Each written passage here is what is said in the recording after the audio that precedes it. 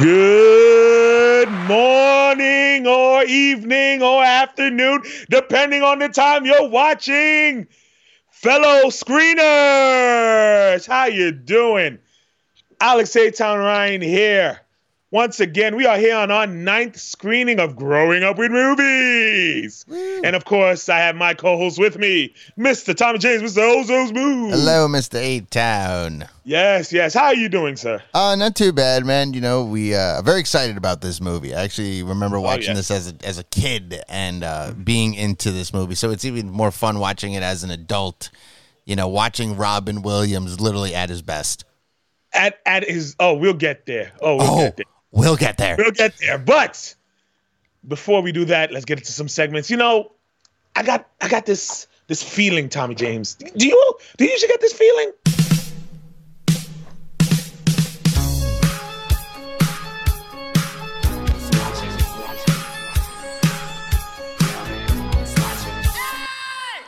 Hey, Tommy, what you watching? Oh, Mr. A-Town, what a question. What a question. You're asking me what I'm watching. I'm going to tell you what I'm watching. Because recently I have been watching Trailer Park Boys. Because there's nothing on TV or, you know, there's no movies. Obviously, we're still in the movie drought. I have watched Trailer Park Boys before. And I really did enjoy it. It's actually very funny. It's like, you know, kind of like how The Office is. Yeah. And they're just, you know, white trash individuals living in a trailer, and it's hilarious. Like recently they ended up going animated. Not really sure why they went animated though. Probably budget. Maybe they couldn't do live stuff, so maybe they're like, it's easier to do voiceover than have to meet on the set, do all of that. So they're like, it's probably cheaper too. Maybe they may have cut their funding too. Which is weird too, because they own the studio. Like the 3 guys that run it, they own the studio. And it is a very popular show. Yeah. So you would think they would be fine with money, but I guess, you know, shit happened. I know one of the main characters, he ended up dying. So that could have been another reason where they were like, you know what, we're going to go this route now. It's less money and we can still keep the show alive. It's actually not that funny when it's animated because it gets too weird. Like a random bird, like big ass like phoenix type of thing grabs the guy and pulls away. And you're like, see, the reason that the show is actually funny is because there's a lot of realism in the show. Yeah. You know, because they're just white trash guys living in a trailer, selling drugs, getting arrested. That's the one, I'll say the best part about the show is that the beginning, the first episode of every season, they're getting out of jail. Yeah. And then the end of the season, they're going back to jail because they keep getting arrested. So, like, it all adds up, and it is a very funny show. It is on Netflix. Yeah. They have a bunch of specials as well where they have them coming into, because they're from Canada, so they come into America, they go to Europe, and they do the craziest shit in the world, but it is a very funny show. It's one of those, like, I'd put it, you know, you got The Office, you got Parks and Rec. I put them there too. I give them top 5 when it comes to that. Wow, that kind of high. For that kind of a TV show. Yeah, that's high praise. Holy shit. It is, because I thought when I first, you've never seen it? Nah, never seen it. You should try it out. Like I'll tell you this, the first season's a little rough because you can see it's almost like kind of how The Office was. They're trying to get their knack and they're trying to get on their feet. Yeah. You'll notice after like 2, then 3, then 4, and you're like, they found it. They figured what they wanted to do and how they're going to be. And due to that, the show it's very funny. I'm going to check it out. It is. It is very funny. And it's one of those, and even when when somebody first recommended me to watch it, they told me, don't disappear after the first season. Like, it's going to feel rough, but you got to let it rock a little bit. Remember, these guys started this show by themselves. They started the company by themselves, so they're kind of need to find their knack. He goes, and once they do, it gets hilarious. It's very funny. Definitely very funny. Yeah, I'm definitely gonna check that out. In terms of what I'm watching, I'm not really watching anything right now. I'm just watching reruns. Yeah, but that's what it is. It's all reruns. Wait, what else to watch? I can't really pinpoint. Maybe next screening I'll find something good will hit me. But you know, as always, it always gives us that a feeling, like, as usual, that I always feel like somebody's watching me, and I have no privacy. All right. And moving on. We're on to I think this is your favorite part of the show. I know what you're talking about. Yeah, so it's time for Tommy James. Limited collection. Limited collection. Limited collection.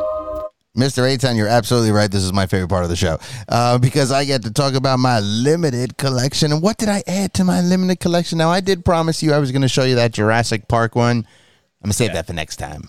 I do have it. I just want to throw it out there. I do actually do it. I do have it. It's not like I didn't get it yet. I'm really upset about it. I do have it, but I will be bringing it to the next screening because that'll be screening 10.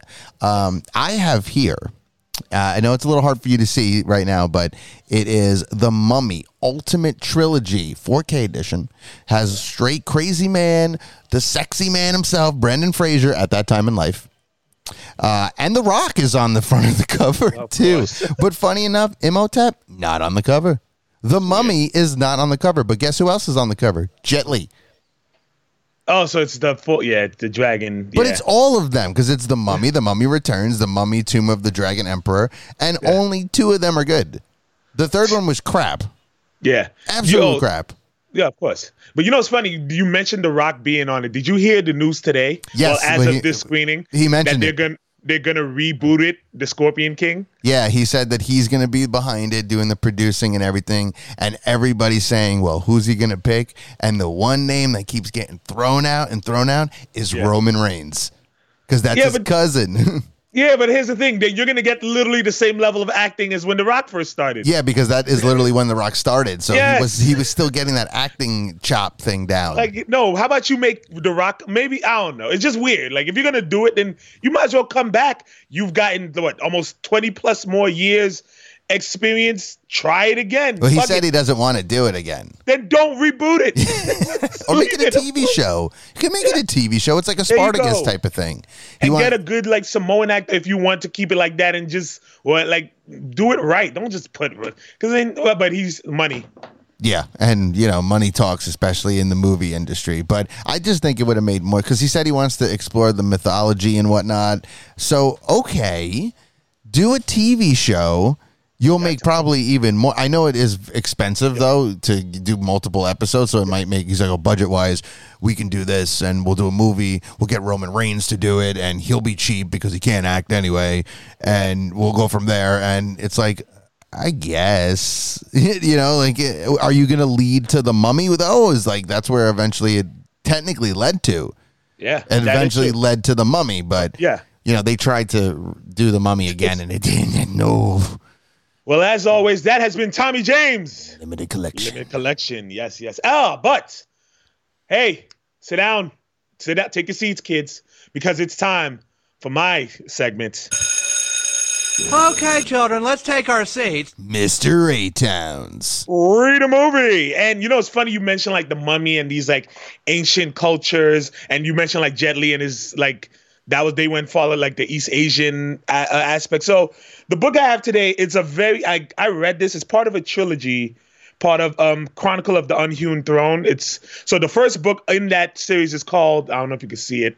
Well, you can just see the guy. It's called The Emperor's Blades. Okay. Now, so the plot of this book is that there's there was once this evil threat, this shadowy creatures threat that was once banished from this East, and the book is has a lot of East Asian philosophy and culture, so that's what it's based in. So there was once a shadowy threat that was locked away by these great warrior monks that had the power to because these things they can attack your emotions. Oh. So there was these group of these warrior monks that locked them away, banished them, and this kingdom was able to rise up from those ashes. So the plot of the book is that these 3 siblings are they're the son of the emperor, the children of the emperor. So the book takes place where it's 3 different viewpoints. One was sent to work with a group of warriors. One was sent to live with monks, and the daughter stayed in the kingdom. So one of them has the power to banish the threat that's slowly coming back. Ooh. So the book starts where their father, the emperor, is killed.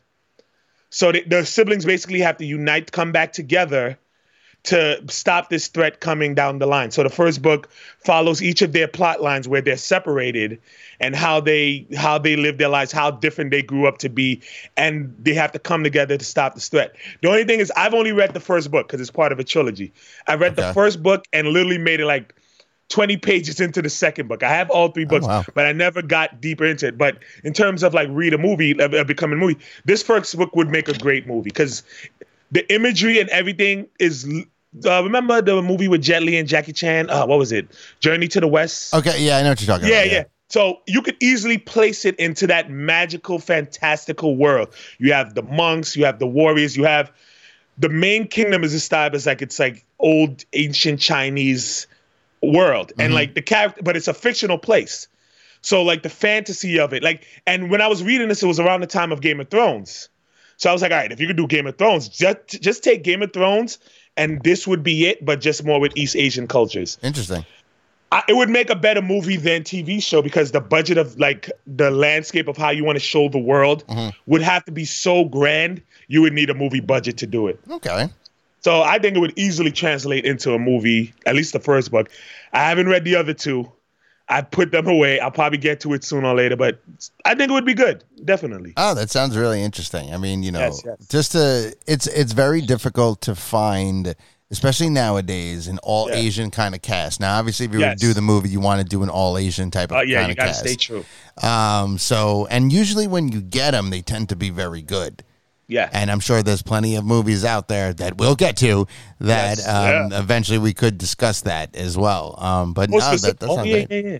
Like even the one that we're going to end this season with. Yes. That's what thought I was like, yo, they could do that. And it's because there's not a lot. Mostly they're like kung fu. I mean, this has warrior stuff aspects to it. So you got that. And that's the action that people love to see. Sadly, most Asian films, someone always has to know kung fu. Wow. That's just what it is. Then it's not an Asian. It's not an Asian film. Then. Yeah, that's the thing. Like, there's I mean, there are some like more recently movies we've seen where it's like they don't have any of that. Like the Crazy Rich Asians. I was about to be like Crazy Rich Asians, but they literally put in the title. Nah, it's just a bunch of Crazy Rich Asians. But with this, I mean, look, it's Hollywood. You know, you love this shit. Look this shit up and do it. Nice. It's easy money. I like that. But of course, that has been Alex Eitan Ryan's. Read a movie. Mr. Eitan, I have one quick question for you when it comes to, especially, this segment and especially for the listeners. Where do you get your books from? Oh, Amazon. Amazon. And it's funny because like one thing about social media, you know how they're always listening and they're always watching. So a lot of these tend to just, and plus we follow a lot of like geek culture sites and social media. So a lot of what I think gets popped up in like either the message boards or people sharing their good stuff. So that's how I come across a lot of these books. Nice. But Amazon's mostly like, I even got an update for today that Ready Player One is about to be shipped soon. I mean, Ready Player Two is about to be shipped. Like they're just letting you know it's coming. I'm like, I'm waiting, motherfuckers. I'm ready to read. I'm ready to read, bitch. I'm ready to read a soon-to-be movie. Yes. So yeah, it's coming up, and it's funny because but I mean, we'll cover a lot of these films, like these type of East Asian films, as we go on. Oh, absolutely. I'm pretty sure I may throw Joy Luck Club into this at some point, just to see, because I think that did win an Academy Award. I'm not sure though. Oh, that's a good question. I would have to look that up, but as usual, we'll get there. Yeah, well, no, absolutely. We're going to get there, and everything's going to go nice and smooth when we finally get to that point. I'm excited for it. I'm very excited for it. Oh, well, speaking of Asian films, see the segue? But before we get to that, we got to pay some bills. Hey, Tommy James, how about them sponsors, brother? Oh, you know what, Mr. Eitan? Before I even be able to mention that sponsor to you, I forgot to tell you. I always tell you before we do an episode. I always go. I got the email.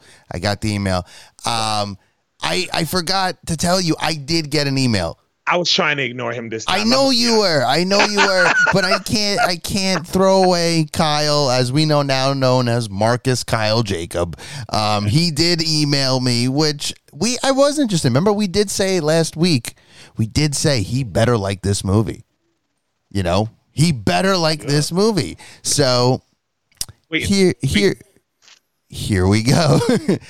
I didn't read it yet, by the way. This email was literally sent to me like maybe 20 minutes ago. Oh, this is going to be good. Oh, this is going to be interesting.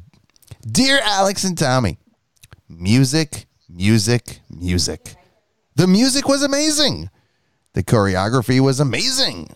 Nothing like a movie about grinding. Okay. Don't people know that if you tell someone they can't do something, they will do it? Well, that didn't stop Patrick Swayze and Jennifer Grey from doing their thing. Wayne Knight was great too. Lots of values drawn from this movie, and from start to finish, I was hooked. A true classic. Your friend, Kyle. Thank you, Kyle. Oh, son, if he had failed in this, I would have had to banish him. We would have had to find someone else. And I think he's still on his way to Brooklyn too, so he would definitely get banished. Yeah. We would have been waiting at the little sign where it says "Welcome to Brooklyn." Forget about it, and we would have been like, "Fuck off! Forget about it! Fuck off, Kyle! Fuck off, Marcus Kyle Jacobs." It is bastard. Good, Kyle. I'm proud of you, Kyle. Yes, way to go, Kyle. Thank you so much again. We love getting your emails, even though I feel that it's still like a 7-year-old writing it, even though I think he's like 36. But hey, he's watching. He's growing up with movies. He's giving us his opinions. And eventually he'll be able to come on the show with us since he's now moving to Brooklyn. But Mr. A10, you did mention that paying the bills. You mentioned that sponsor. Let me get back to that as well. So there we have, of course, our sponsor. And this is what it goes like. So Mr. A-Town, I got a question for you. Are you looking for a local premium spirit, but don't want to really break the bank? Oh, wait. Wait, hold on a second. I'm asking a stupid ass question right now. You don't drink. But for those listeners out there that do drink, well, look no further than Misguided Spirits. Misguided Spirits is an employee-owned company located in Brooklyn, New York. That's where we're from, by the way, all listeners out there. Inspired by the rogues of earlier times who organized the misguided and gave them a voice, a community, and a stiff drink. Pick up your bottle of Misguided gin, vodka, and rye whiskey at your local liquor store, or ask for it by name at your favorite watering hole. Drink Misguided Spirits, the official sponsor of Growing Up with Movies and Second Rounds Entertainment. And of course, always drink responsible. Growing Up with Movies is Misguided Spirits.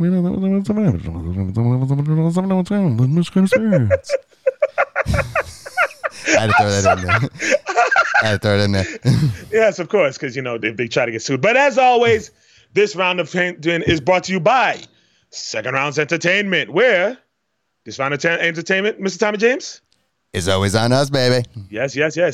But we have another one for you starting now.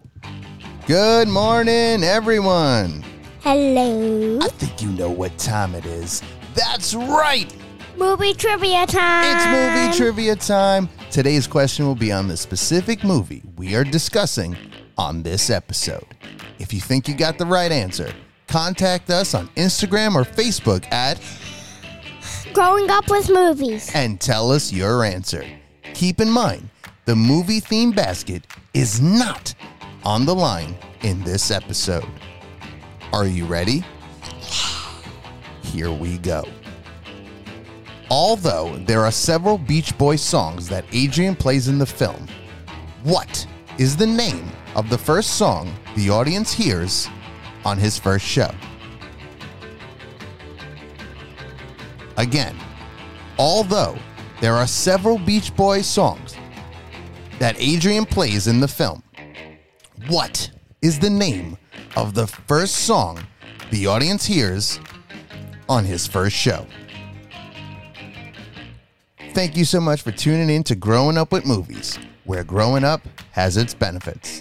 My name is Tommy James, a.k.a. Mr. Oh So Smooth, and this is Christian, a.k.a. The Fire Demon. And we'll see you at the movies. All right. Well, to all you listening, good luck in this contest. Hopefully you get the right answer, and we'll probably mention it today. But let's get down to the nittiest of the grittiest. Oh, let's talk about this movie. Good morning, Vietnam! Morning, Vietnam. Release. All right. Here's the thing. We picked this movie because we said we're in 1987. So here's the joke. When we look it up on IMDb, it says January 15th, 1988. Mm-hmm. So I'm not gonna lie, we got a little buffer. Like, what the hell? Why is it saying 97? Did we fuck up? Yeah, did we fuck up? But here it is. So it turns out it debuted limited release December 23rd, 1987. Now, if you don't know movies, certain times like they tend to do limited releases, release in limited theaters, maybe because they don't know probably what it'll do. Plus, it was also around Christmas time. Yeah. So maybe they didn't trust they'll get the audience that they want at that time. So the worldwide full release was January 15, 1988. But it counts because it makes it just under the wire of 1987, and that's why we can talk about it today. That's right. Let's just get opening thoughts. Well, for me, my opening thoughts is I even texted you right from the jump. I felt something in the chesticles, in the chest. Yep. Because it's been a while. To be honest, it's been a while since I actually sat down and watched a Robin Williams film. Like ever since he actually what happened. Yeah. I've been holding back from actually sitting down and watching any of his films. Mind you, I've seen a lot of his films, obviously. Oh, yeah. But in terms of sitting down and just watching again, I've been avoiding that. I'll tell you this. After he his death, I remember the next movie I seen, which by the way, we'll get there, was Hook. And it was I love Hook, by the way. I couldn't finish the movie. Yeah. For the first time ever, I can actually say that I watched a movie that I really, really like, and I had to stop because the emotion of just watching him and being like, damn, man, like, it's not old age, where you're just like, hey, lived like a Sean Connery film now. Yeah. You can sit there and be like, I mean, the guy was 92. He lived a long life, and Alex Trebek said, he was 80. I mean, it's sad what happened, but he did live a long life. Yeah. And to know what happened and circumstances. And Aladdin's tough too. Even and this thing, we'll get to all, like, this is the first of like a lot of Robin Williams films we'll get to all of them. And it's like, I'm like, this is being I just saw this as the opening salvo of what will be just us gushing over this man. And there's previous shit too that's really good. Yeah. He has previous stuff that's good. Exactly. So just watch and just watching the opening. Of course, Forest Whitaker's in this. Stars. Forest Whitaker. All right, so let's break down the thing. So it's directed by Barry Levinson, written by Mitch Markowitz, starring Robin Williams, obviously, Forest Whitaker, Tom T. Tran, the girl's name Chintara. I'm not even going to try it. That's fun to say, yeah. Shintara Sukapatana. You know what? I might have gotten that correct. Yeah, actually you did. Sukapatana. Yeah, Bruno Kirby, Robert Wool, TJ Walsh, Noble. The reason why I like this cast is because the whole cast is amazing. Yes. Like, obviously, Robin Williams is at the forefront, Forest Whitaker is at the forefront, but the rest of the side guys, they're good too. They were all good, and that's very rare. Usually the side guys are like, all right, you're just there just to be window. But they all lend something to this film. Mm-hmm. And this film is amazing. Just absolutely. The number one thing I know, I'm going to ask to speak, but the one thing about this film overall is the love it gave to Vietnam itself. Yes. To the country. Yes. That it's not like, oh, we're in Vietnam. They didn't make a joke of where they were. I'm pretty sure they actually went and filmed there because you could tell certain scenes when Robin himself is interacting with the people, Real Gold thing, that shit is genuine. Knowing who that man was, a lot of the interactions were genuine. They just said, look, just interact with the people, do your thing, and we'll just catch it on camera. Yeah, actually, it was filmed in Bangkok. Really? Bangkok? Oh. In Thailand. Yeah. Really? Well, damn. Well, let's see, because it actually says filming locations. So they probably did some. Yeah, there is Vietnam as well. Okay, so they probably usually when they went back. Usually, as we talked about, when we talked about Dirty Dancing, there could be something maybe you couldn't go in between each area. Certain scenes you probably couldn't do, so they probably saved it for out there. So I could see that, but you could tell the Vietnam stuff. They were in Vietnam when they actually interact with the people. Oh yeah, 100% Vietnam. Absolutely. But so let's just get down to it. His interaction with Forest Whitaker in the beginning. Just straight Robin Williams, though. Yeah, that's what it is. Like, even because remember, this is also in a sense a biography. Yeah, because the character he's playing is real. That is Yeah. a real person. Yeah, but it's just Robin Williams Yes. just spitting out fire and just completely just doing him. Like, you have to think, and I guarantee it, especially when he's on air. Oh, we'll get to that. Yeah, I was waiting to get there. But him and Forrest Whitaker, it's just, Forrest Whitaker says a line. Robin Williams just throws out some shit. It's all ad-libs pretty much. This is just Robin Williams ad-libbing. Because one thing about Forrest, this was like his early in his career, and he always had that manic, happy energy, and I love that Robin Williams got him on that. Yeah, like, yo, why are you always happy? Why are you always smiling? He's like, I don't know. It's just who I am, and I'm like, yo, his name was Garlic. Garlic. He's like, well, first off, you should apply for a new name. I'm like, you're such a dick. Yeah. Like then he meets, of course, as a theme that I want to bring up in like a lot of movies we talk. There's always a hater, and he had two of them. Oh well, yes, but no. Well, there's a hater, and then there's the second hater. Yeah, the first guy is the hater. That was the lieutenant. The lieutenant. He's like, you guys never bow to me. It's like, oh, he's so funny. So it's like, it's weird because he's like, this is the army, okay? Yes, and he is. And you got to think, this is why he's like, nobody salutes me. Yeah. And you're like, yeah, because you're a little bitch. It's like you only probably got lieutenant because you've been here. You've been here for so long and you knew somebody. Because I didn't look at him and think lieutenant. A lieutenant would be more straightforward and just be like, you don't salute me? Okay. Like the station manager, who's also is the second hater, he had more of an authority. Yeah. Than the lieutenant, where I'm like, yo, you're such an asshole. Yeah. Like the moment he's like, oh, I've heard of you, and I don't like your type of funny. I'm like, he was a mad guy, the one that goes, I don't like you, man. Yeah, man. You gotta tell you're not funny. You're playing music that's not good. You should play Perry Como, man. Hey, I like Perry Como too, but no, it's war. But yeah, and you see, it's the three leaders. So it's the top general likes him. Yes. He called him over. He's like, yo, this guy's him. Hilarious. Hell yeah, we want him here. Whatever he did, yeah. Then it's the second guy who's a station manager he's kind of a dick also, but it's like, yo, just do your job. I don't like you either, but I'm not going out of my way to fuck with you. Yeah. Yet. Yeah, and that comes later. Then you got the real just hater, like whatever. But then you go he goes right into it. Like you see the guy before him, who I love, Robert. What's his name? Robert Wool. I love him. He was other than Whitaker and obviously Williams and Robert Wool was my third favorite character. Yeah, because he plays the same guy every That's time. Just him. He's always. What show was he on? He was on TV. What show was it? Oh shit! It wasn't Roseanne, right? No, it wasn't. Yeah, it's one of those like blue collar type. Yeah, I forgot what because he reminds me of like Tom Arnold. Let me click on him and see if they'll put up what his thing was. But you see him go before. Damn. He was. He's been around. Oh, he was Arliss. Okay, Bill Durham. Okay, yeah. The Princess Bride. Yeah, he's been on a lot of stuff. He's. I know he's been around, but he always reminded me of like the Tom Arnold. He was Tom Arnold. Him and Robert Wool, Tom Arnold, same guy, but he's great in this movie.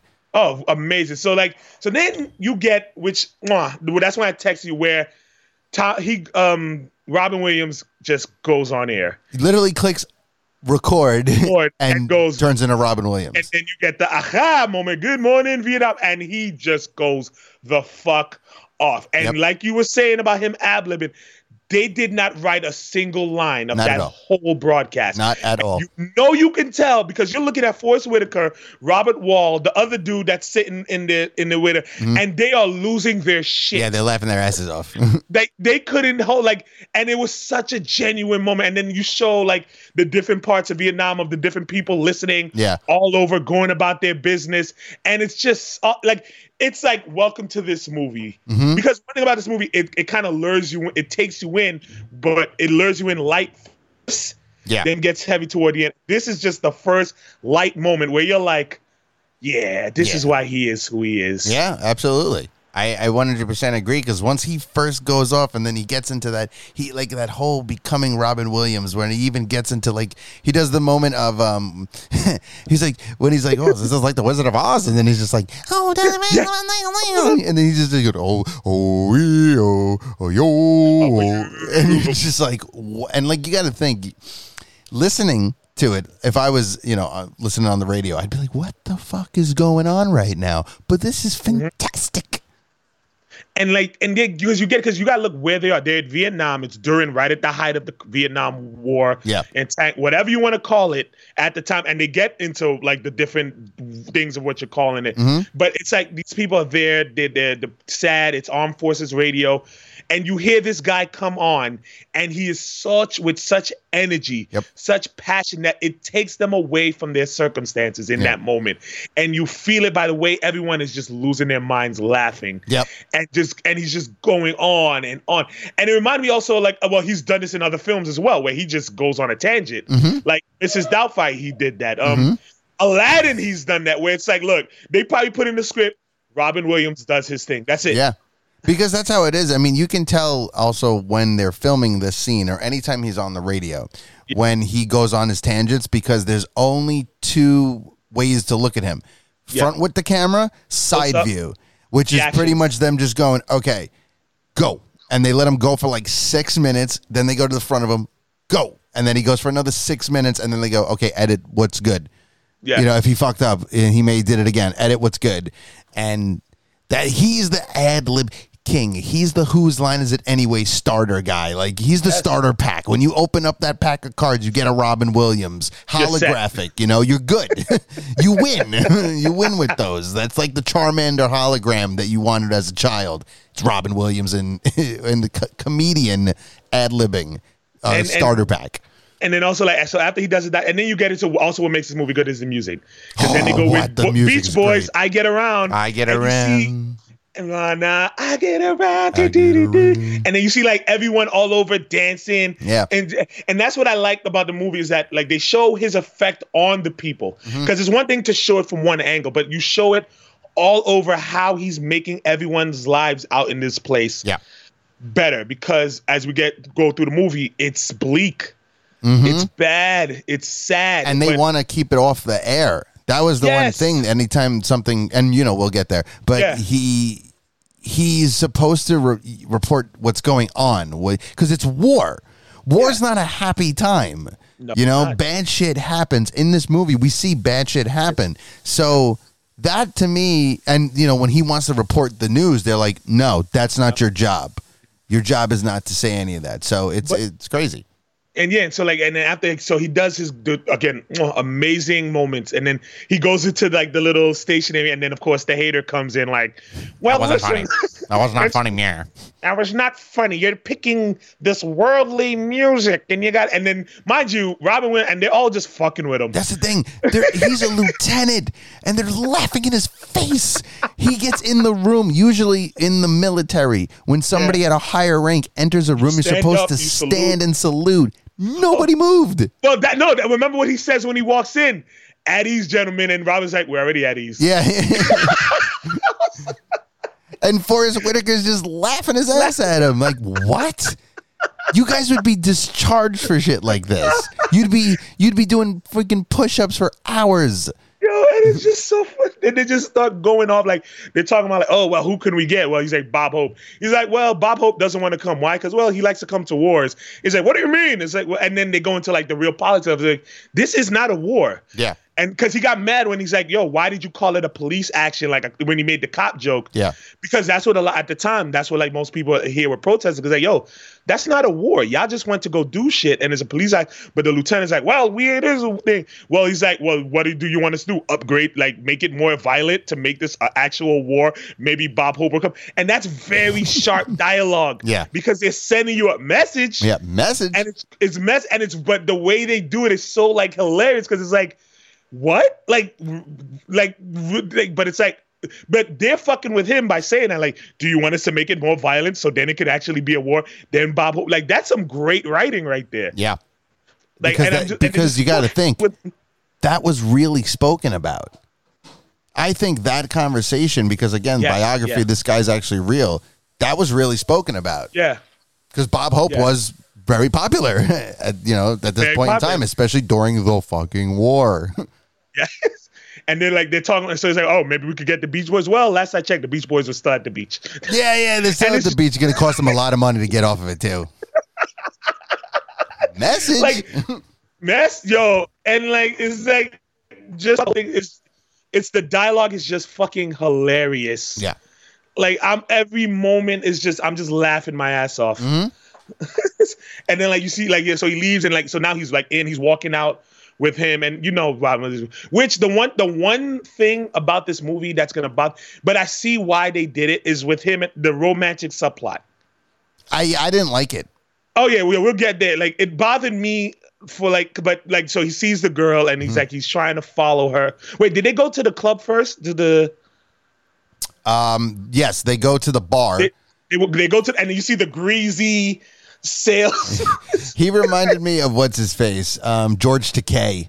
Yes, yeah. He's like, yeah, you like my shit, and he was gay because he was just like, I've been looking for those naked pictures. You got them for me, and I keep telling him all the time, there's no such thing. And then you're just sitting there, Forrest Whitaker. And it's just, Forrest Whitaker throughout this whole film was amazing. Yeah, but he didn't have his like, lazy eye yet, though. No, this is I was gonna say that because I'm watching him, and I'm like, oh, the eye didn't drop yet. It isn't half.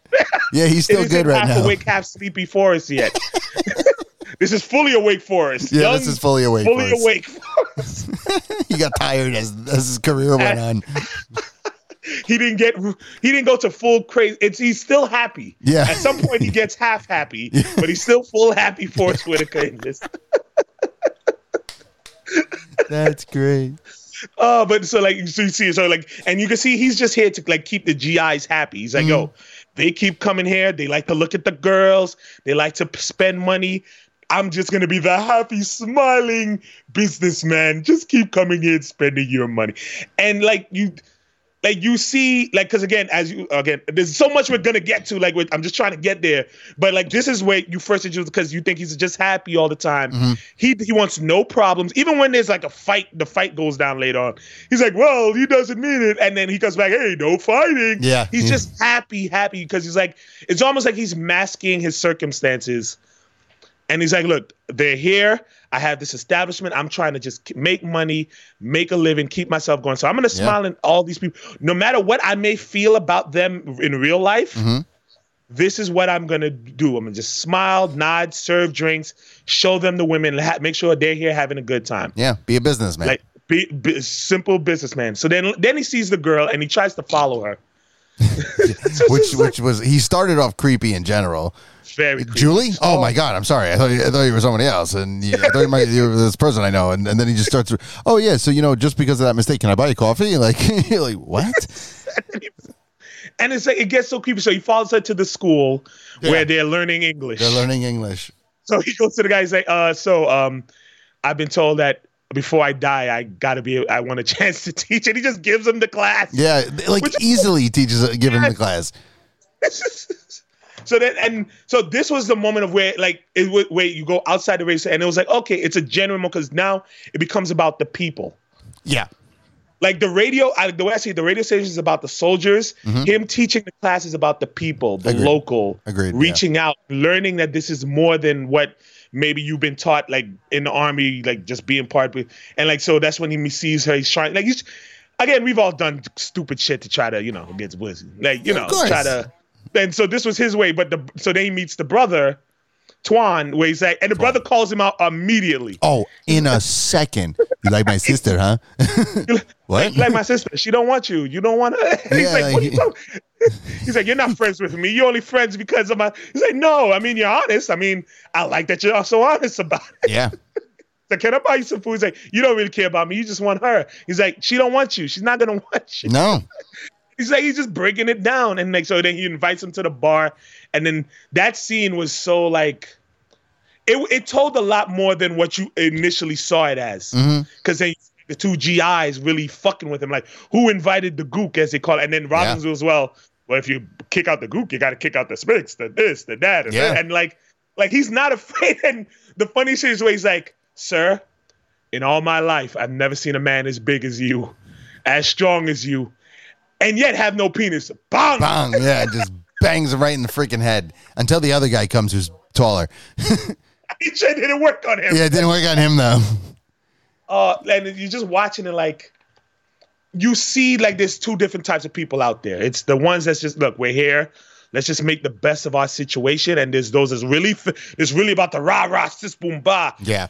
Fuck these people. Even though, again, you're in their territory. You're in their homes. You're sleeping with their women, their sisters. And that's why the brother told him out. It was like, this is what you Americans do when you come here. You come, you offer promises of money, you have sex with our women, whatever, and then you just leave. Yeah. And Robin's like, kind of right. Because it's true. That's exactly what was going down in Vietnam.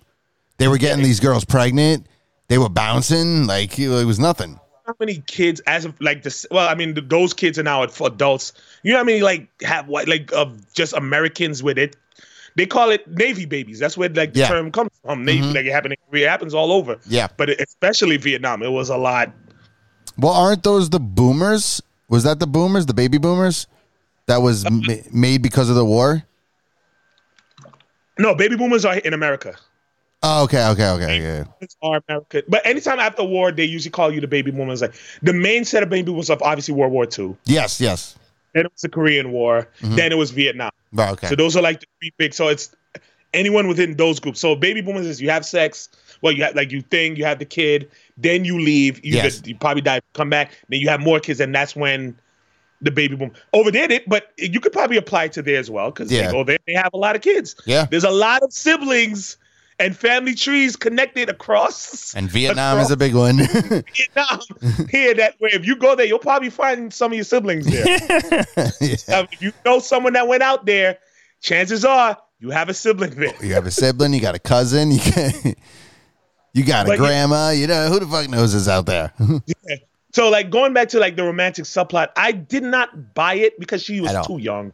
Yeah, she was too young. And I know maybe Robin Williams is supposed to be, I guess, maybe in his 30s, maybe. Like, I don't even know. They don't really mention his age, but he doesn't look, he looks like he's in his 40s. But he's not. I think you got to think Robin Williams has got to be in his 30s when he filmed this movie. Do that again. Wait, sorry, did I cut up? Yeah, do that one more time. Yeah, no, so I was like, no matter what his age, she was definitely too young. Oh, she was like 15. She was like 15, 16, 17 years old. Way, way, way too young. And that's what I agree because I couldn't buy it. Like I was watching it and I'm just like, I don't see this going anywhere to the point that I'm going to really, really enjoy it. You got to believe in a subplot when it comes to it. And especially a romantic part of it. To me, that don't mean shit. That's what it was, because when I'm watching it, I'm like, first of all, she can barely speak English, and it's already creepy of like the old white guy with the young looking Vietnam. I was doing the math real quick. So he was 36. Okay, so he was 36 when he filmed this movie. When he filmed this movie, he was 36 years old. Okay. So already you're pretty old, and she had to be in her early 20s. Maybe.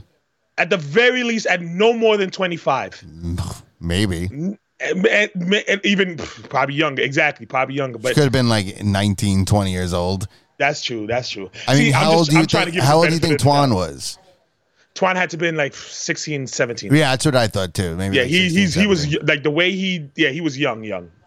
But so like you're watching it and I'm like, this is weird because she does, first of all, she pays him no mind. But here's the thing I'll give him credit for, his character credit for.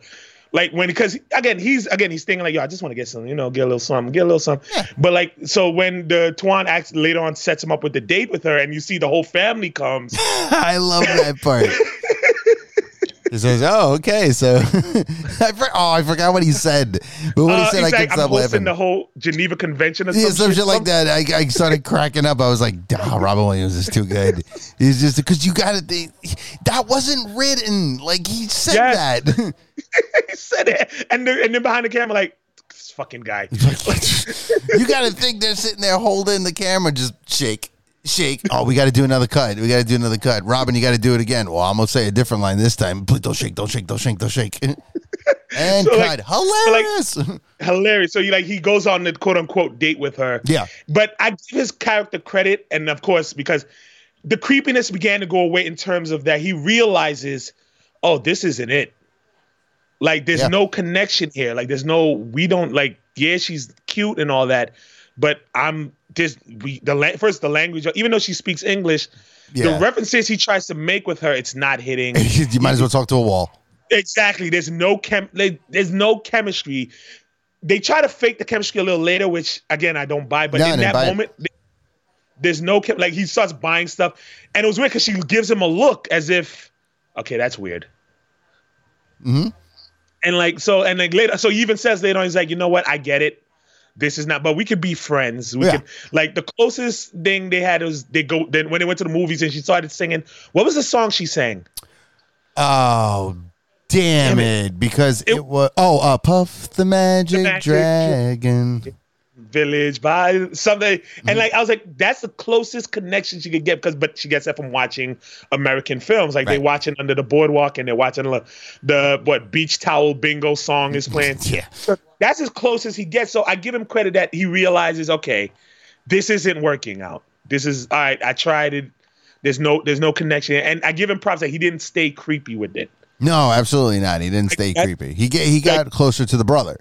Yeah, the brother, ironically, the brothers who he becomes like close friends with, like going down the line. So then you go of course, the meantime, the hater's still being a hater. Big hater.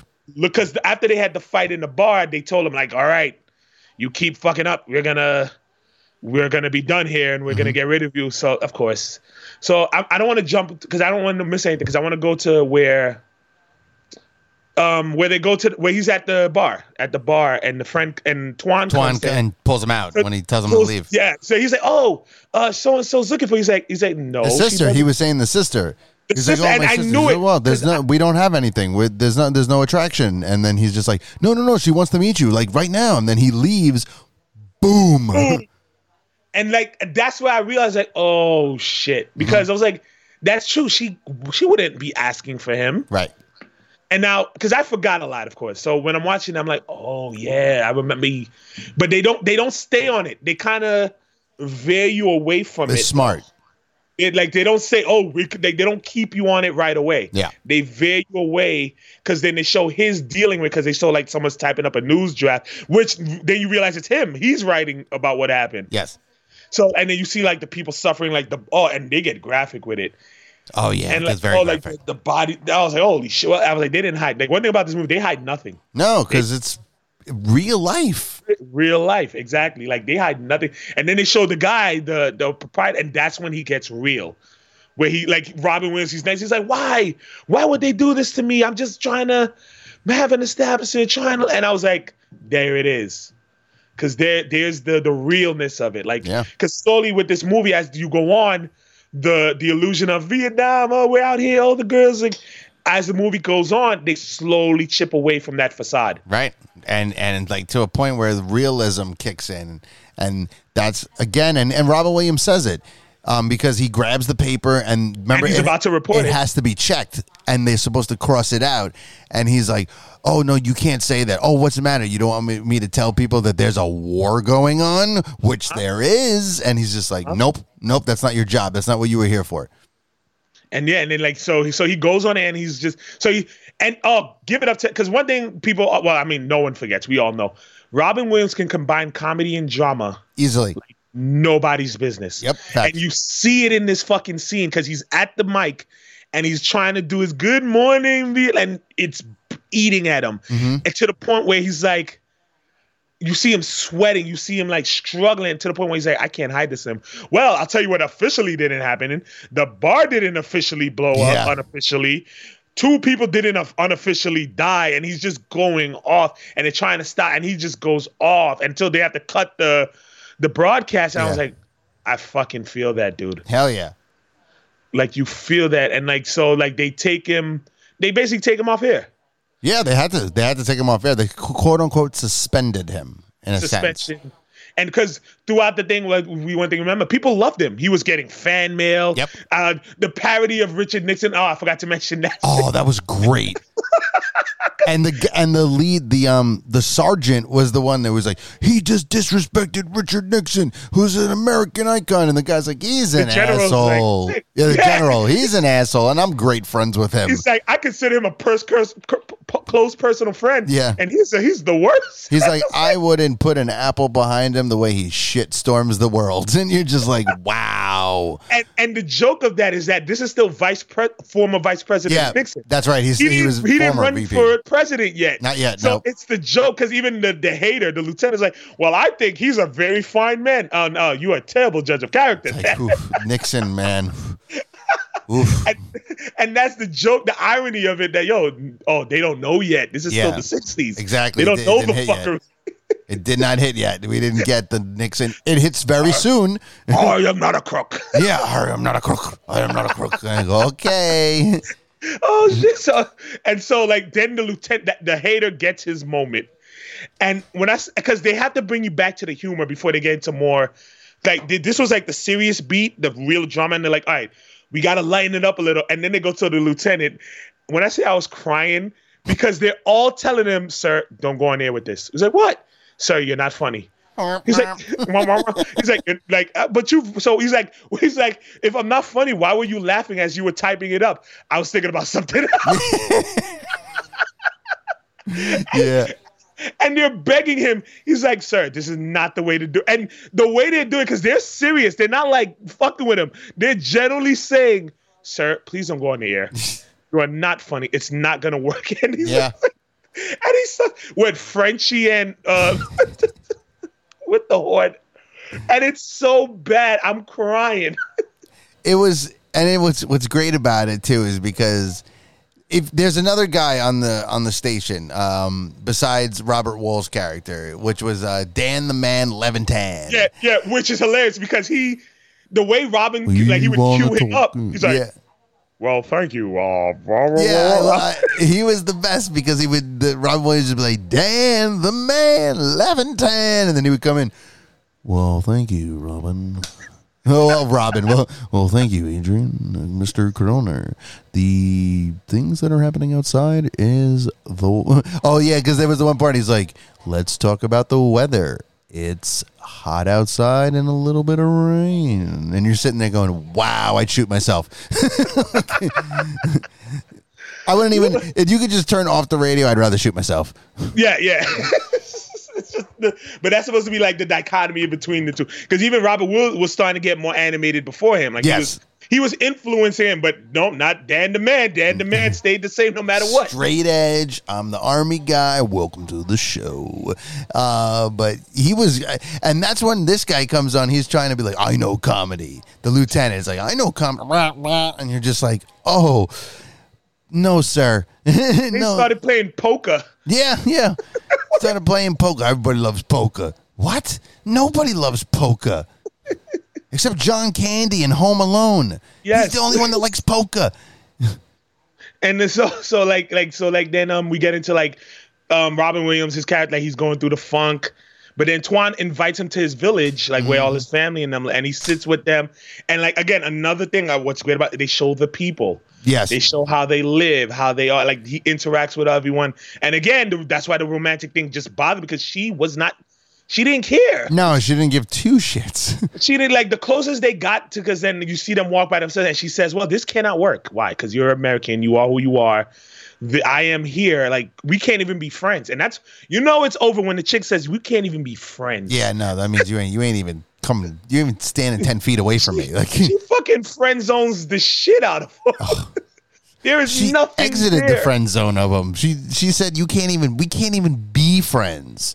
You're an acquaintance now. When I see you, you're lucky if I wave. He fell to that level. Yeah, she's like, you could be friends with my brother.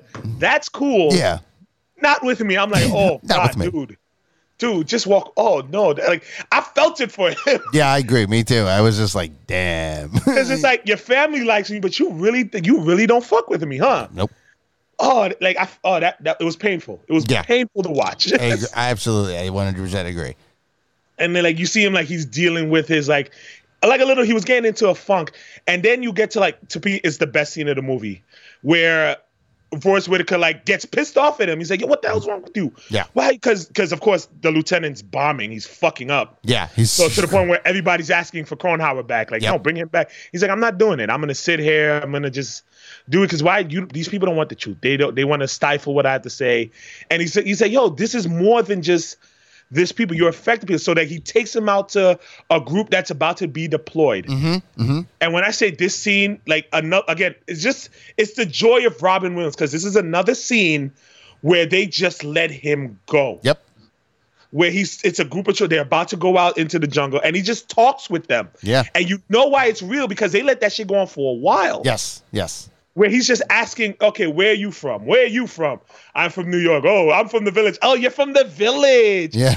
And you want to come here and just wear green, and like you get the and like it's just so good. And like you see, like the more he's doing it, he's realizing, oh, this is why I'm here. Yep. For people like this that are going out into these dangerous places, they don't know if they're gonna come back alive. They don't. And again, most of those people, they actually showed they did not come back alive. Correct. Yeah, they did not. They did not. And then and you just see them just drive, and you see, okay, this is why I'm here. And then they go on, and then they play like it's good more, and then they go to the montage of A Beautiful World. Yeah, what a wonderful world. What a wonderful world, and showing the war. The war, and it's oh my God, that scene. Mwah. Like that scene was just amazing because it's like I don't even know how to explain. I don't know if you could do it better than me. I can't even like explain it. It's more of just I bring it back to what I said even beforehand. It's like the realism of that reality hits you, and it hits Robin Williams' character as well in the film. So as a viewer, you're thinking that this is a comedy drama movie. You're having a good time. You're on a wild ride with Robin Williams. And then you feel how he feels when it comes with the other soldiers. But now you're playing Louis Armstrong, which you love me some Louis Armstrong. But the song has a different meaning to what they were showing you.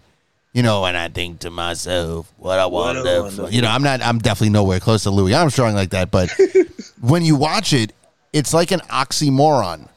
It's like I'm listening to a great song talking about wonderful things and the sky is blue and all this great stuff, and I'm looking at destruction and war and death, and and I guess it gives you that weird like feeling where you're just like, oh, I get what he feels. Yeah, it's fucked up. Yeah. Reality sucks. That's really what it is.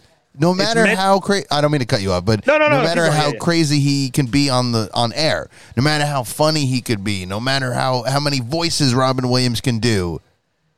They still go out there. They still are getting killed. So it's almost like I'm doing it to please them and myself, but reality strikes in and they might not come home. And that's fucked up. It's the truth, and that's what it is because it's meant to bring those feelings in you. Because again, it's a message. Big one. Because a lot of people at the time was against the Vietnam occupation, whatever war, police action, whatever joke they were making about it in the movie. That was the feeling of a lot of people. Yep. Because that wasn't a war that America didn't win that shit. No. That was all for nothing. So, it was all completely for nothing. And this shows that, and this shows like how bad it was. So, but and then it ends with him just saying, "Oh yeah," but it's almost like he realizes this is the least I can do. This is my way of contributing to what's going on out here in a positive light. Yep. And that's what it was. And then like you go later on now, him and Forrest Whitaker, they're driving through the territory and the bomb goes off. And that was a setup. Turns out it was a setup. It was a setup because even Forrest Whitaker says, he's like, there haven't been any checkpoints in a while because there's supposed to be the checkpoints because, you know, the enemy could be out there and they get shot. And it turns out it was a setup by the sergeant. Yeah. Dickerson. Yeah. He was the one that did it. Or it was Sergeant Major Dickerson. Yeah. It was a setup because they were trying to get rid of him. And that's so fucked up. Man, you could have killed him. and that's why I was like, he didn't do it yet. This was the moment where he became the lead hater. Yeah, absolutely. He tried to kill him. Just because you didn't like what he was like. What? Because he threw it out there when he told him not to. So he was like, we need to find a way to get rid of this guy. And you put him in a dangerous. Like that's some fucked up. Of course, he never gets called up on it. I mean, like he gets sort of a comeuppance, but that's real fucked up. Transferred, he did just enough where he could never get like implicated. Mm-hmm. But if things happen, it's war. And look who turns out to help him, Tuan. Because why? Tuan was one of them. He knows the people there, so he knows where he went.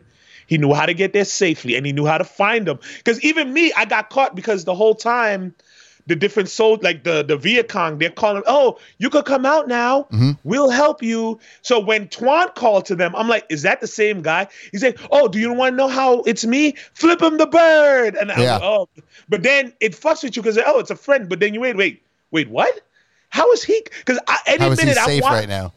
He's safe, yeah. Because I'm watching like, yo, how did he get there? And because I forgot a lot, so I could have sworn Forrest Whitaker was gonna die. I'm not gonna lie. They always kill the fucking black guy. I was thinking at one point, I'm like, you know what's gonna happen when the car got shot with the tires, and I'm like, Forrest Whitaker's gonna die, right? And then I'm trying to think, and I'm like, wait, did Forrest Whitaker die in this movie? Oh, I hope he doesn't die in this movie because his eye didn't go down yet. This is what hurt his eye. Him dying in Good Morning Vietnam, which he doesn't, by the way. He does not die in this movie. Yeah, but like because I forgot, I was like, wait, did he die? No, he didn't die. No, we're good. But you forget because of the way it is. But then, so like he brings up, they make it to the village that's burned down. Mm-hmm. Luckily, the helicopter comes. Mm-hmm.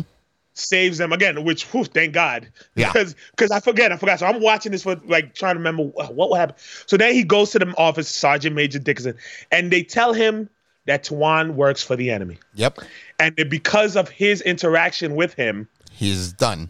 You're like, you're out of here. And like that's where shit gets serious, where he goes to Trin and he's like, yo, where's your brother? Mm-hmm. Where are they? Like, yo, I'm now out of here because of him. You got to let me know where he's. And then he goes, he finds, and he chases him. Well, but remember, before he chases him, so she walks him there. Yeah. He sees him with the other guy. They were like kids, so the other kids. He looks up, and he doesn't react until he calls him by the terrorist name that he's known for. Yeah. Then he reacts, because then he goes, oh, shit, takes off running. Uh-huh. And then Robin Williams takes off running. Books after him. Which I thought, again, I thought he was going to lead him to danger, but he's like, so then he starts yelling at him, how could you do this to me? Mm-hmm. You're my best friend.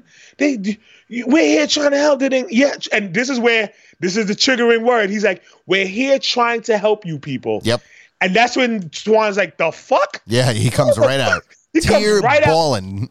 Yo, tears falling. You're trying to help us. We didn't ask for your help. You came here. You killed our mothers. You killed my family. My brother got killed. My neighbor. But that's what happens. Like these young, and it's always the young people that starts feeling a way of like, and because again, Robin Williams. The reason why that thing got me, because I thought Robin Williams was smart enough to know better. After everything he's seen, but at the end of the day, he is from the army. Yeah. And you are taught a certain way of what you're doing. So it goes to show you Robin Williams' character, even though he's all nice and he's all that, I'm not gonna say brainwashing, but the mantra that was instilled in all the soldiers was still, we're here doing something good. Right, of course. Like, we're here to help. So when he yells that out, Tuan is quick to say, no, the fuck you're not. Yeah, nope.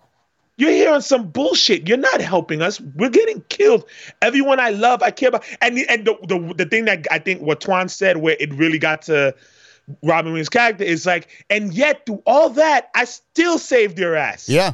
Woo! Yeah. And it's like, even though all that stuff, I still saved you, because he liked him.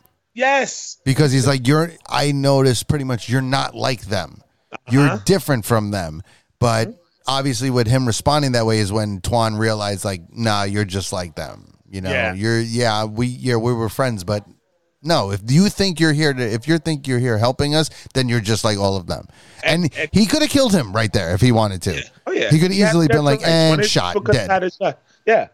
And that was it. And the crazy part about that is that's the end of that.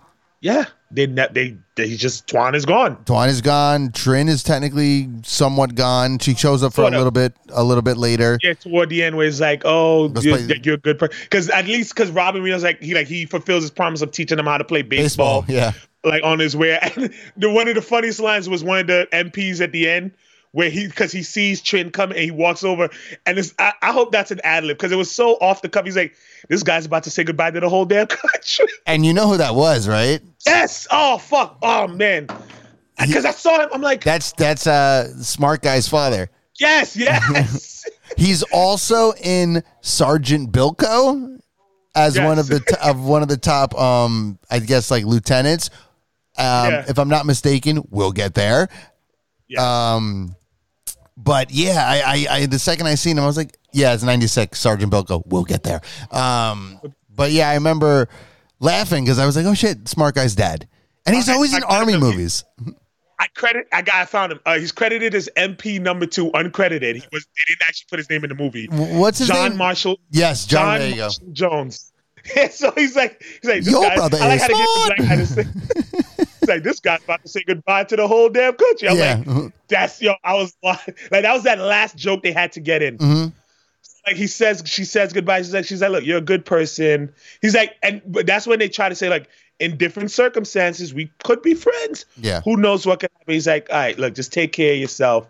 So I think, and then so he leaves, but then you see Forrest Whitaker's character, Major Garlic, goes on and he's like, good morning, Vietnam. Yep. Like he's trying to live up. But he's like, we have one more recording left by Kronhauer. Hope you like it. And let me tell you something. That last message, that's when I began to feel it, because it was almost sounding as if Robin Williams himself was saying goodbye to people. Yeah. Like that's how I internalized that, because he's saying goodbye to Vietnam. Like, I know it didn't last long, but I'm just stay up. And then he's making jokes about when you go back and thing. It almost sounded like he was saying goodbye to us as the audience. Yeah, as the audience. Yeah. And that shit, I was like, it hurts, fuck. Right? Yeah, because and you got to think, a lot of those movies, it kind of happens. And like, obviously we know we're going to get there to a bunch of them. Yeah. But Mrs. Doubtfire, when we get there, when Mrs. Doubtfire at the end, when she's talking, like after he died and you watch that shit hurts. Yes. Because that's, the... another one? Again, we'll get a lot of, because we're going to... He does a lot of it. Yeah, he does a lot of them at the end. Teaching Jack, where he's with the graduation commencement, that speech fucks with you now. Yep. Like, a lot of his movies seem to have that effect of, goodbye. Yeah. It's over. And I'm like, dude, what the fuck? Yeah. But this was the first of those where it was like, come on, man. Damn. And I thought, because I haven't seen it in a long time too, and I thought like when the plane was going up, and I thought maybe there'd be like a next scene of where, I guess, where he is now. And I was like, oh no, the movie's over. Yeah, that's it. Like, that was it. Okay, movie over. And oh my God. Overall, this film was like, this is one of those, again, it's the medicine in the candy. Yeah. You're teaching a message. You're teaching so much, but at the end of the day, the performance, again, there's one of those movies where no one else could have taken this role. Oh, absolutely. But Robin Williams. Absolutely. 100%. It only works because we believe in his sincerity and everything that he was doing. Mm-hmm. And that's a theme, again, when we get into a lot of his movies, every role he had, other than like the real dark, serious ones, but any of these like lighter, you believed in his sincerity. When he was playing baseball, he was really playing baseball with those people. Mm-hmm. Yeah. He was really just having fun, and they just let the camera roll. Yep. Like, you believe he was not acting. Everyone else could have been acting. He wasn't. Nope. He was in the moment with everyone, just enjoying himself. That was Robin Williams having a good old time. Yes. And again, this movie was great. Absolutely. I agree 100%. But, of course, before we move on to any further, let's get some factual facts. Let's get, Mr. A-Town, let's get some factual facts. So I got a few things I want to ask you and a few things I'd like to tell you. We'll start with an asking. Did you know that? All right, Mr. A-Town, I don't know if you know this, but this movie made more than $123 million at the U.S. box office alone. Good Morning Vietnam was the 4th highest grossing movie of 1987, which is very weird because we see that it came out in 88. Yeah. But I guess they counted it as an 87 movie. From the debut, yes. So it making it a massive hit. Not surprised. Not surprised. And you got to adjust for the price of inflation of what it is now. That's a lot of fucking money. A lot of fucking money. Lot of money. So I did not know that. Now you know. I'll say it again. Now you know. All right. Let's see. Mr. A-Town, I don't know if you know this. Twice in the film, Adrian is seen pulling out the Beatles' Help album. Now, I did catch this from the station's collection. But if you notice, no Beatles songs were played because at the time the copyrights to their songs had not been released for use in movies or any other media outlet. This was also the case with the film Pirate Radio. The DJs worshipped the Beatles and talked about them often, but they could not play their songs. And that's true. You do see the album Help a lot. Yeah. He usually pulls it out, but he puts it back. Now, I'm wondering, is that before or after Michael Jackson did the rope-a-dope and took the rights for himself? That would definitely be before. Yeah, because, that's true. Because he was still working with John around that time. Yeah, like... Because that's what really broke up their friendship was when Michael did that. Well, because it was kind of fucked up. It was kind of fucked up. I think he has it back now, right? I think Paul McCartney has it back. No, Catherine has it. Did the mother die? His mother didn't die yet. No, she didn't. I don't think she did. So it's in her name, and I think it may go to the kids. I don't know if he gave it back. I got to look. Don't quote me on that. That's crazy, though. You got to think. You still got 2 Beatles alive, and they don't own their music. So fucked up. I always say, though, it's kind of Paul's fault because he told Michael that's how you gain wealth, by royalties. Yep. And Michael's like, all right, I'll buy yours. I'm going to buy the Beatles. I got the money. Fuck it. Fucked up, man. So fucked up. Mr. Eitan, I don't know if you know this, but Barry Levinson refused to let Adrian Kroner and Robin Williams meet during the film's production. Levinson feared that if had the two met, Williams would, however, subconsciously try to actually mimic Kroner during his performance, negatively affecting his characterization. Williams and Kroner would eventually meet at the movie's premiere. So he pretty much didn't want him to mimic him. He wanted him to be himself. Yeah. Instead of trying to be like, because that's how Robin Williams was, though. He would watch everything you do. And if he's playing somebody, he would want to see how you talk, how you walk, how's your hands move. And he would try to mimic it, which could have actually ruined the performance. Yeah. And changed it, completely out of the box. But, hey, I didn't know that. Now you know. That makes sense because the strength of this movie is because again, with Cronauer, the real one, whatever worked for him during that time worked. But when you put it in like a media thing, it probably would not have translated. But you needed someone with a lot of energy. So as the audience, we can appreciate what they probably appreciated from him at the time. Yep. And if Robin Williams is now mimicking someone else, we would be watching, well, that looks weird. Yeah, that's not Robin Williams. Robin Williams needed to be his own person. He needed to be himself so that we can see, basically it's sort of equating the feeling through our lens of what this guy was at the time and why he was so influential. So the best way to do it is get a Robin Williams person to be that animated, be that energetic. And then we was like, this is why he was such a big figure at the time. Agreed, yeah. I could see that, yeah. So now we go on to another segment called Where Were We? Where were we? The good thing about this, like we said, this was released in 1987, but it's December 23rd. Correct. And the official release was 1980, January 15th. Yeah. So I know the fuck where I was. I was 11 months old, so almost practically I was 1 year old. I'm 9 and I'm 7 months. I'm 7 months old. 7 months old. And the joke about this, because this is around Christmas, my mom has, I can't find it. I'm mad I wasn't able to get it because I didn't know that exact date. If I had saw the date, I would have found the picture. There is a picture of me in my first Christmas with my big ass afro holding up one of the ornamental balls from the tree, like with a big old goofy smile. If I find it by the time this episode released, we could put it on the IG. Yeah, absolutely. I'm pretty sure you can find where were we, so we can say this way A-Town Wow was when this movie was. Honestly, that's not a bad idea, especially as the years progress, because we'll be able to actually find even more photos where this is where I was.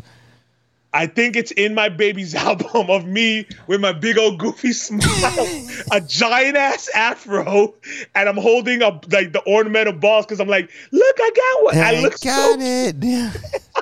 Little A-Town, little Miss A-Town. Right after we're done tape, I'm gonna go find. I'm gonna text you when I take the picture. Nice. And now I know exactly when it was. Yep. Because that's when this movie was released. That's where I was. That's perfect. And everybody out there, it will turn out on our IG. Trust me. Yes, because it's going to be so amazing, adorable.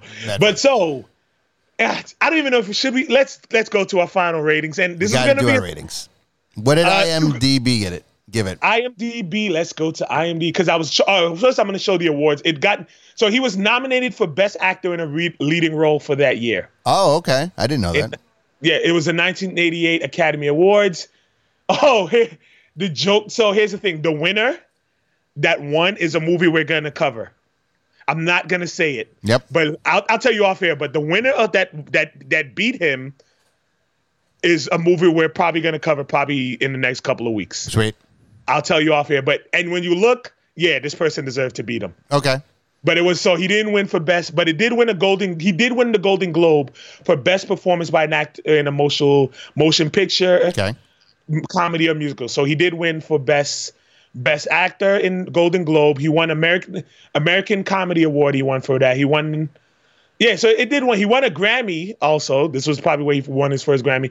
Best comedy recording. I guess so I'm pretty sure by them giving that him, the radio broadcast must have been put out as recordings. Oh yeah, probably like on an album or something. Yeah, so they must have took all his radio broadcasts. We could probably find it later on and put it as a recording, and they put that up for a nomination. Yeah, and he did win a Grammy for it. Shit, which is just that's a big fucking deal. Yeah.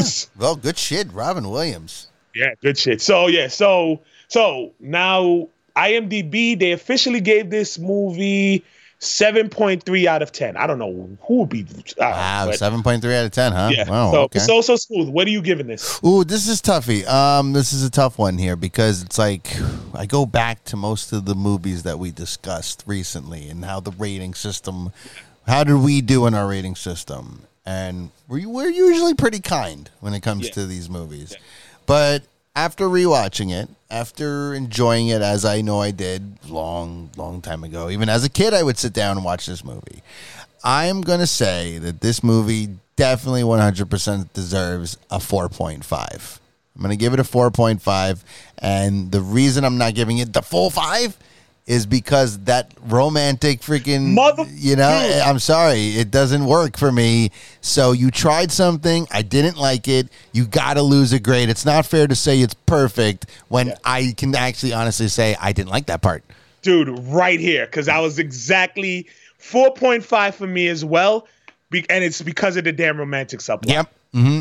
If you eliminate that, if you take that away, and it was just like him trying to be friends with her, and like the story stays the same, where she's like, I don't want to be friends, and so on and so forth, I'd give it a 5 in that case. But you tried something and it failed, and that's what it was. Because the moment she came on screen, and I almost started feeling, Yeah, exactly. Me too. I went, nah. And that was the only part of the entire movie I was like, Yeah, because everything else was good. And again, it was, I don't know if she was, I got to look her up. Like, was she doing that on purpose, or they just really just found a local person to play the role? What's her name? Like Chintara? Because she's done nothing else. She's done, so they literally, she's from Thailand. She's done other films, but this was her first movie. Well, that might explain a lot. Yeah, she barely has any other acting credits. Mm-hmm. She has like maybe 2 others like spread across. I guess in Thailand she might be big, but this was her first movie and you could see it. The acting, it felt off with her, and that's why 4.5. Yeah, agreed. You didn't feel it. It didn't. And here's the thing: if they would have really pursued the whole love interest, like if they would have dated, I might have minused another 0.5 from it, because I would have been like, I really don't believe it now. Yeah. Like, it's like, sorry, like, but to me, you tried something. I'm sure it actually happened, obviously, but it's biography type of movie. But then again, we don't know. They could have tried to pull let's put a little love interest in. It's a movie, so let's put a little love interest in there. And I'm sorry, you dropped the ball on it because I didn't believe it. Yes, I don't see Robin Williams going for the 19-year-old chick. Sorry, it was just so weird. It's so yeah. It's like nope. From otherwise great movie. All right, so I guess that's it. That would do it. All right, so let's sign off. All right, time to say our goodbyes. So my name's Tommy James, a.k.a. Mr. O So Smooth. And this was great. Of course, another great movie that we're discussing, and we're almost finished Oh, the first season is almost done, Mr. A-Town 87. We've been past 87 for years, so long now. We relived it. We're about to leave it again and move on to 88 very, very soon. But yeah, again, this was a lot of fun. And shit, man, I can't wait for the next week.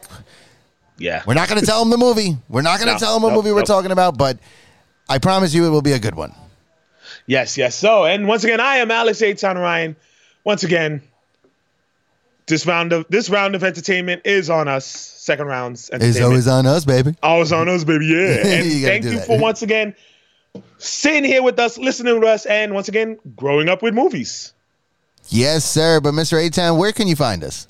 Oh, of course. Well, you can find us on IG, Facebook, Anchor FM, Spotify, iHeart, iTunes. Basically, if you Google us, we have the #1 spot.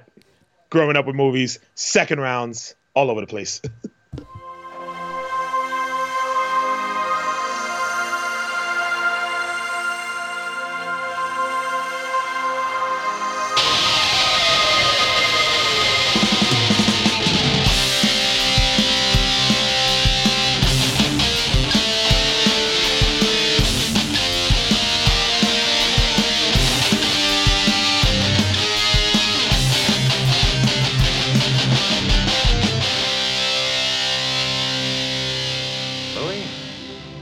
This is the beginning of a beautiful friendship.